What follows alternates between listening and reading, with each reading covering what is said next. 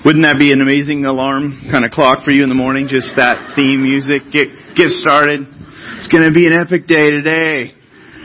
I like that.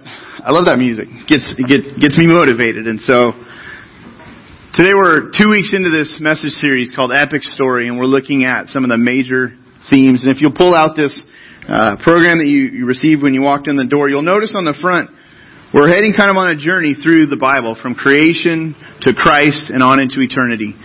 If you live your life and you begin to read through the pages of the Bible, it doesn't have to be a mystery what life is going to look like. God's actually revealed Himself to us in the Bible, in the pages of Scripture. And so we began on Easter looking at the most important part of God's epic story, the resurrection of Jesus Christ. When Jesus was risen from the dead, basically that event was huge. Everything in the Bible either pointed towards that or looks back to it. And so it provides kind of this climactic point of what God is doing. If this is your first visit here with our church, then last week's message for Easter and just the launch of the series, it's online along with several other messages just arranged by subjects that might be of interest to you. So you can check that out on our website. But today what I want to do is I want to look at the opening scene of God's epic story. And so, as with any story, there are elements that are pretty much running throughout any story. So you've got elements in your favorite movies, books, shows. They typically all have 5 elements. You've got the characters, you've got the setting, you've got the plot or the theme. You have a conflict, and then you have a resolution. And those elements, if you think about your favorite movie, try to, get that movie in your mind. What's your favorite movie? Now, think about the characters. Where's the setting? What's the plot there? What's the conflict? How is it resolved? I'm sure it follows most of those elements. I love Rocky, and I'm a big Rocky fan.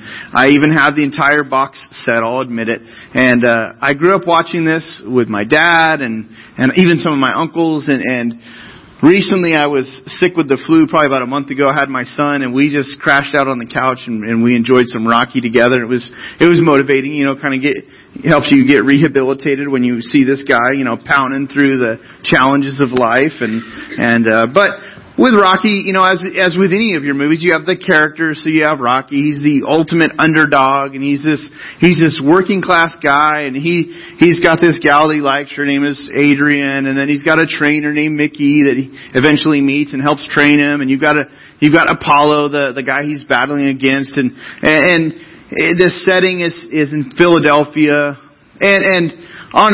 You could just follow any of your favorite movies along the same way. When you open up the Bible, though, and you go to the very beginning, we meet the characters. We discover this amazing setting, and then we're introduced to our first kind of major theme. The story develops a real-life drama, beginning with the creation of the entire world. That's the setting, and builds towards a final pinnacle of creation that we're going to look at. If you want to look if you want to pull out this listening guide and follow along, look at up here on the screen, Genesis 1 in verse 1. It begins with these words, "In the beginning, God." These are the first words in the Scripture. Genesis 1:1. In the beginning, God. The only uncreated character in this story is God. He has always existed. He is the uncreated one. And in the Bible, He's the main character. God is the main character of the whole story from beginning to the end. It's all about Him. And so this is how He creates the world. Look at where the verse goes. In the beginning, God created the heavens and the earth. The earth was without form and void. And darkness was over the face of the deep, and the Spirit of God was hovering over the face of the waters. These verses reference the actual beginning of all matters. Everything is about to be, or is being created here. There were no raw materials that God took and He just kind of stirred up this pot, and out of those pre-existent materials He creates. No, it's not that. He creates out of nothing. You may have heard the Latin phrase ex nihilo. He's out of nothing. God, He has created. And now for us as a church, we took part in a build out of an office that we occupy now in the Mission Grove area last fall, and we had materials. We'd go to Home Depot, we'd get more materials, and we'd put those materials together, and we'd build walls, and we'd begin to finish things. But again, it was amazing seeing this finished result, but the epic story of the Bible and our office building story are, very, very different. Because when God made the earth, the very first thing He did was He created the materials, and then He gave shape to those materials. Very, very different than us creating and building things. Here's what happens next. Verse 3, it says, "And God said, let there be light. And there was light." Last service, somebody bumped into the wall at that moment when I read that, and the lights went off. And then came back on. Totally accidental, too. He was like, "I'm sorry." It was really funny. It was the perfect timing. And so then God saw that the light was good, and God separated the light from the darkness. God called the light day, and the darkness He called night. And there was evening, and there was morning the first day. He literally turned on the lights. Have you ever been in a power outage for days? Where the power's out. If you have, think about how grateful you are for that person who identifies the problem and turns the power back on in your house. God literally, He turned on the lights to the entire universe. With His words. He rules the whole universe. He commands light and darkness and speaks matter into existence. That's power. The word epic, it doesn't even really do justice here. You can read through the specifics of this. I want to just kind of highlight the order of creation that you find in Genesis. The first thing is, day 1, you've got light. Then on day 2, God creates the sky. He creates our atmosphere. And then day 3, you see God creates the dry ground. He calls it land. It says that He gathers the water and He calls them seas. And then He creates vegetation, plants, and trees. Then on the 4th day, God creates the sun, the moon, the stars. These give light to govern and separate the day from the night. So these lights mark, it says in the Scriptures, they mark seasons. So we have, the introduction of time at this point. Then on the 5th day, God creates every living creature of the sea and every winged bird. He blesses these animals that He's made, and He gives them all reproductive abilities to fill the waters and fill the skies with life. Okay? And then on the 6th day, God creates land animals to fill the earth. This includes livestock, creeping things, big and small creeping things, and the beasts of the earth. And then another key character is introduced. This is still day 6, and with the creation of humans, we see this. This is at the top of your listening guide. We see that people have undeniable value as God's prized creation. You get to verse 26. After He's created everything else, God says in verse 26, "Let us make man in our image, after our likeness, and let them have dominion over the fish of the sea, and over the birds of the heavens, and over the livestock, and over all the earth, and over every creeping thing that creeps on the earth." Verse 27 reads, "So God created man in His own image. In the image of God He created him. Male and female He created them." So the 6th day, there's a change in tone. As you read through the story, there's a change when He gets to this part of the 6th day. Because this 6th day marks the crescendo of God's creation, because it includes mankind. The Bible makes the claim that humans didn't evolve by random chance. We were created by God. What this means is that you're not an accident. God purposely created you. He's given you significance and meaning and value. We're a mirror image of God, what these verses are talking about, in some ways. Not in all ways, but we're a mirror image of God in some ways, which makes us significant. God works. He's creating everything. Well, so do we. We work. We are complex thinkers. We're not simple. We are creative. We can design things. We can communicate complex ideas and emotions. We can have dominion. We can rule. We can govern things. You notice there's an imagery going on about what God has made in us and how we reflect His image to the world. This shows just who He has made in humans. This shows how and why the issue of creation versus evolution is so important to settle. If evolution is true, then we're merely biomechanical machines, or at best we're on the same level as the rest of the other animals. If we evolved, then just by chance, then what happens is our value kind of plummets down. But the Bible actually says that we have extreme value to God. He's made us intentionally.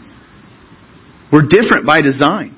Verse 26, verse 27 talks about male and female, He created them. We're different by design. It's not just anatomy that makes the genders difference, but there are some different roles to play. There's a wiring different. He has crafted something very intentionally when He made humans. Now, after God created everything, we read that God was pleased with what He'd made. He rested from His work. He blessed the seventh day, and He called the seventh day a holy day. And, man, think about how productive this week is. Men and women who work hard, whether it's at work or at home. Think about how productive of a week. This is, what an opening scene. I wish I could have seen this. None of us, nobody was on the scene when He's making all these things. He's creating everything and is declaring His glory, His majesty. And God, He makes this inhabitable planet. And then He forms mankind. He gives them authority to rule this place as His representatives. And you and I, as humans, we've been given an important role to play in creation and really in this world. Also, when we look at this first chapter, we see parts of God's character revealed in these first couple of chapters of the Bible. In creation, first we see that God, He reveals that He's powerful just by the fact that He is creating out of nothing. Who do you know that can do that? None of us. No one. And some of you, you're extremely creative with your abilities, but still you and I, we begin with material. But the sheer size and the magnitude of what God has created, it really ought to boggle our mind if we really take that in. Look at the planet Earth. The planet Earth, if you can find it, is at the bottom center of that screen. It's not the lowest one, but it's, right above the lowest one in the center. We're that little planet. Earth is fairly small in comparison to the rest of our solar system. It's a fairly small part of our solar system. But then look at the size of the Earth compared to the Sun. There's the Sun. From the back, you probably can't even see the Earth. It's not any of those giant planets over there. It's the third planet from the right. So it's a little speck on the map from to the right of the Sun. Look at the size. Well, this is pretty amazing. God ordered things so that we can live here on this planet. Some people call Earth the privileged planet. A lot of scientists who've done research and study and science of what God has made and the creation account, they say Earth, and even scientists who reject the creation, just the elements or the life existing on Earth is really, it's amazing. It's mind-boggling. If we were a fraction closer to the Sun, we would burn up. If we were a little further away, we would freeze. And so this just reminds us of how only a powerful Creator could have come up with this perfect plan. He knew exactly what He was doing. He didn't need a consultant. He didn't need a committee of people. God is all-powerful. He positioned us right where we are intentionally. This was not on accident. Another thing is, creation reveals that God is good. God is good. We see in creation, in the account of creation, that God provided desirable things for us to enjoy. He made a world full of beautiful colors and intricate design. Look at these pictures. He made the seasons. Some of you, if you're from out of state, you're like, yeah, I remember that. Remember the seasons? We get days of this.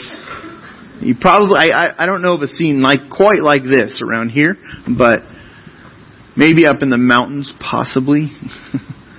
Upstate, north of here. But He's made this place with a variety of colors.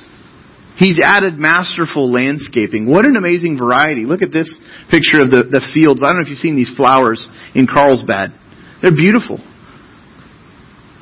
They adorn the hillside. You can actually see these from the freeway.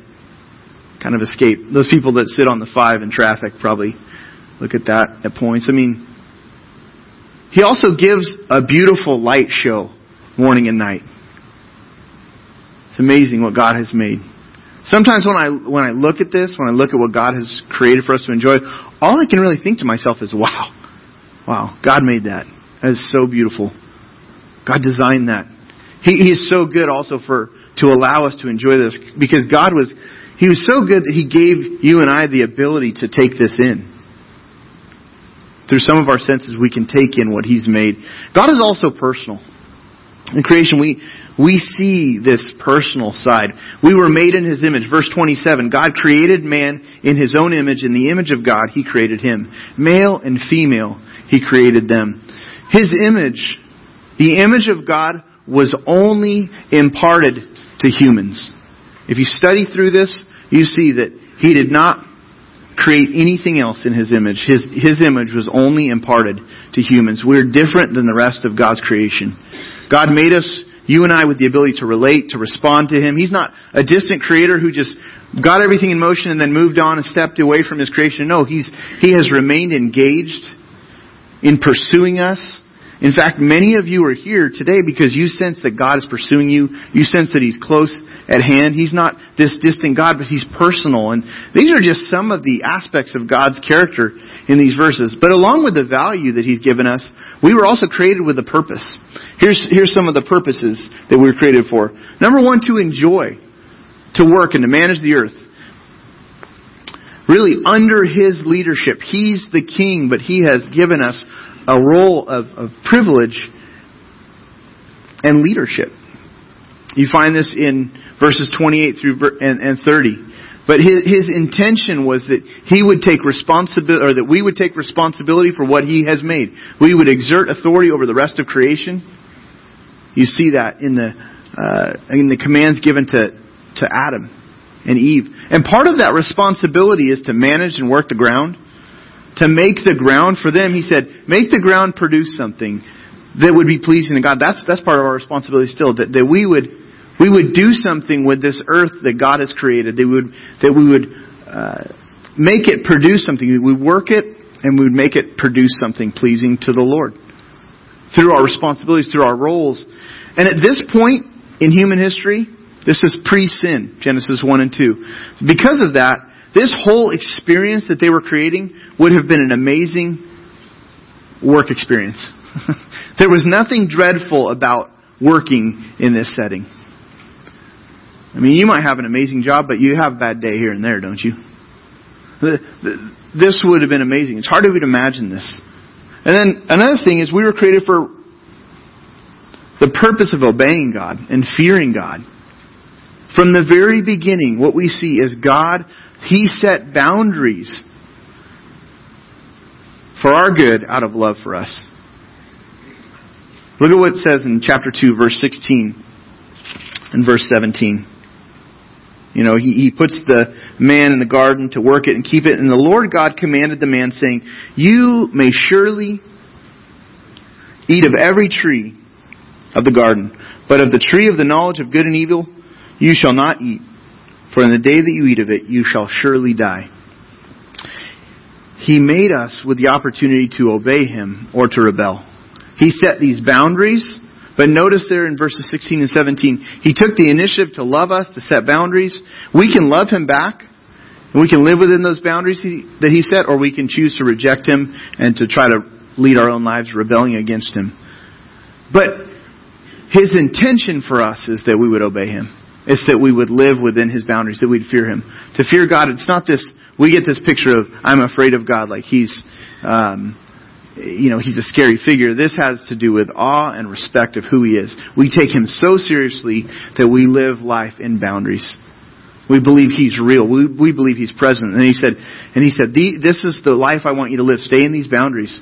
And we stay in bounds because we believe He's not just true, but He's real, and He interacts with us. And if we stay in bounds, then He blesses, He protects, He provides. Doesn't mean that, well, for us, there's still struggle because of sin. But for them, this intention initially was, to obey and fear Him. The third purpose is we were created to form families and to enjoy relationships. You see in chapter 2 specifically, verse 18 through 25, God made it possible for Adam and Eve to reproduce. He tells Adam, He says, the Lord God said, it's not good for the man to be alone. I will make him a helper suitable for him.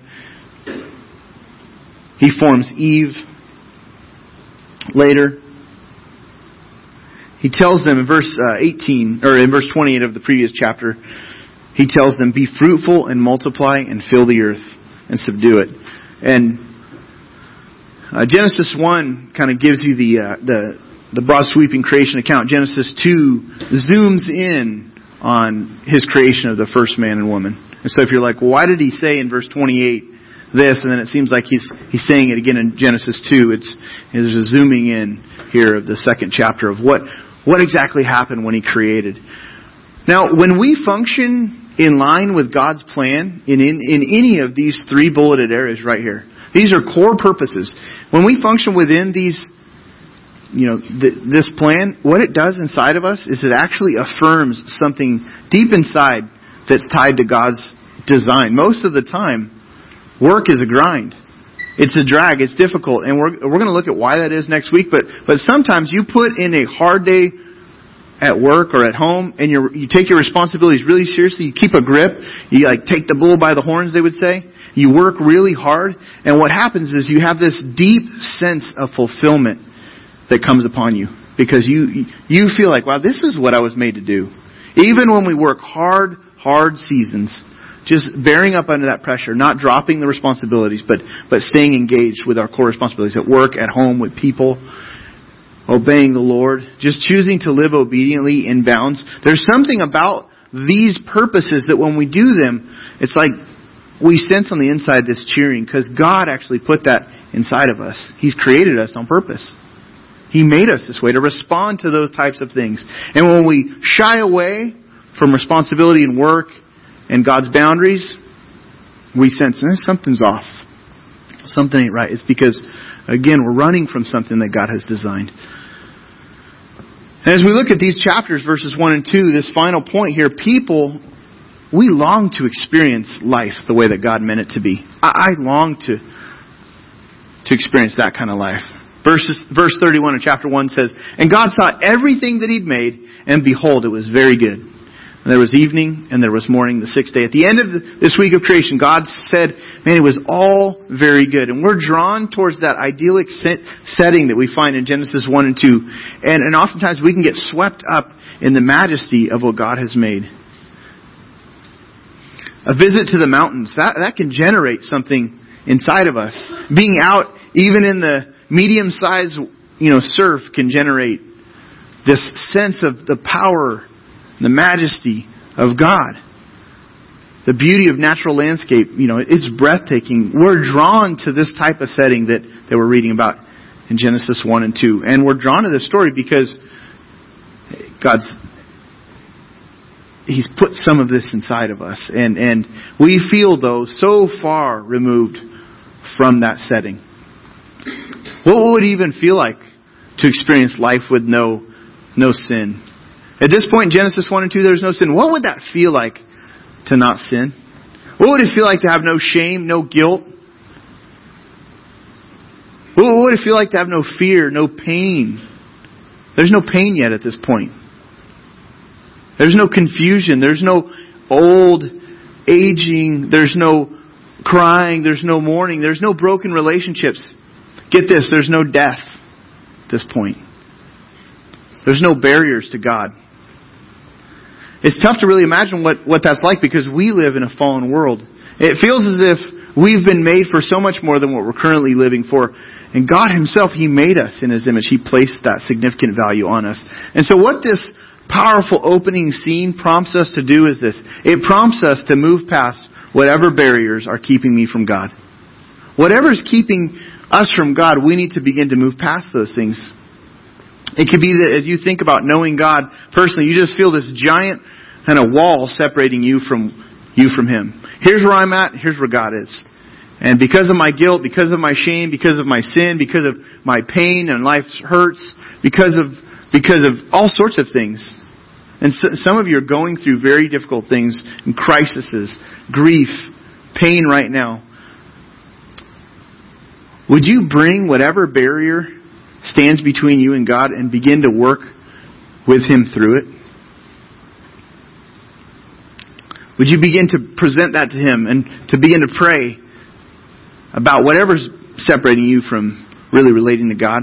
And are you ready to begin living in line with God's intended purpose for your life. Maybe there's something that jumped out at you as we read through some of these purposes that you've been ignoring, or maybe you're running from. It could be that you're running from responsibility, or maybe it's running from a part of God's boundaries that He's asking you to live within. What about your purpose or your identity do you think you need to yield to God today? This story kind of brings us, it centers us in a lot of ways, and it prompts us to some things, but above all, it just prompts us to respond to God. When we get into the Bible, it prompts us to respond to God because we recognize, man, this is so true of what He has made. This is who God is. This is who He's made me to be. And so we're really glad that you've come today. We would love to share with you specifically how do I begin a relationship with God. We're going to get into the conflict. We talked about, there's the characters and the setting. Next week we're going to get into the conflict. The problem of the story shows up next week. But know this, God Himself stepped into this world in the person of Jesus Christ already to deal with our core problem. On your connection card on the back side, there's a box where you can check, I'd like to learn how to begin a relationship with Jesus Christ. We would love to help you understand and then clarify what that really means. If you were invited by a friend, maybe you would ask your friend, just say, hey, could you tell me a little bit more about what it means to relate to Jesus Christ? You can tell me why you decided to do that. Back on your handout at the bottom, there's some next steps here I wanted to just direct your attention to. Just a way to respond. My next step today is to deal with the main barrier keeping me from God. To identify that barrier and then to begin to work through that with God. And secondly, to evaluate your life in light of God's intended purposes. You looking at those 3 bullets near the bottom of the listening guide, just really consider, here's my life, here's what God has created me to be and to live for, and I just want to evaluate this. Take some time this week. And then we've left the final line just blank if you've got something specific that you sense God is asking you to respond to Him in. Really glad that you come again today, and let's pray. Would you pray with me? Father, thank you for this time, and thank you for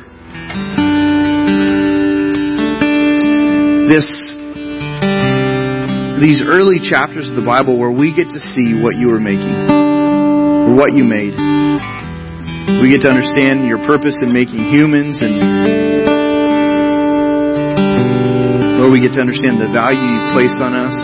We thank you that you displayed your great power and majesty, and that we get to be a part of this story. And we thank you for the opportunity to know you, and I just pray for each person here, Lord, that in the different ways you're asking us to respond to you, whether it's at home or at work or with family or with friends or just us really doing business with you, Lord, we just pray that we would respond to you this morning. We thank you for this time together. In Jesus' name we pray. Amen.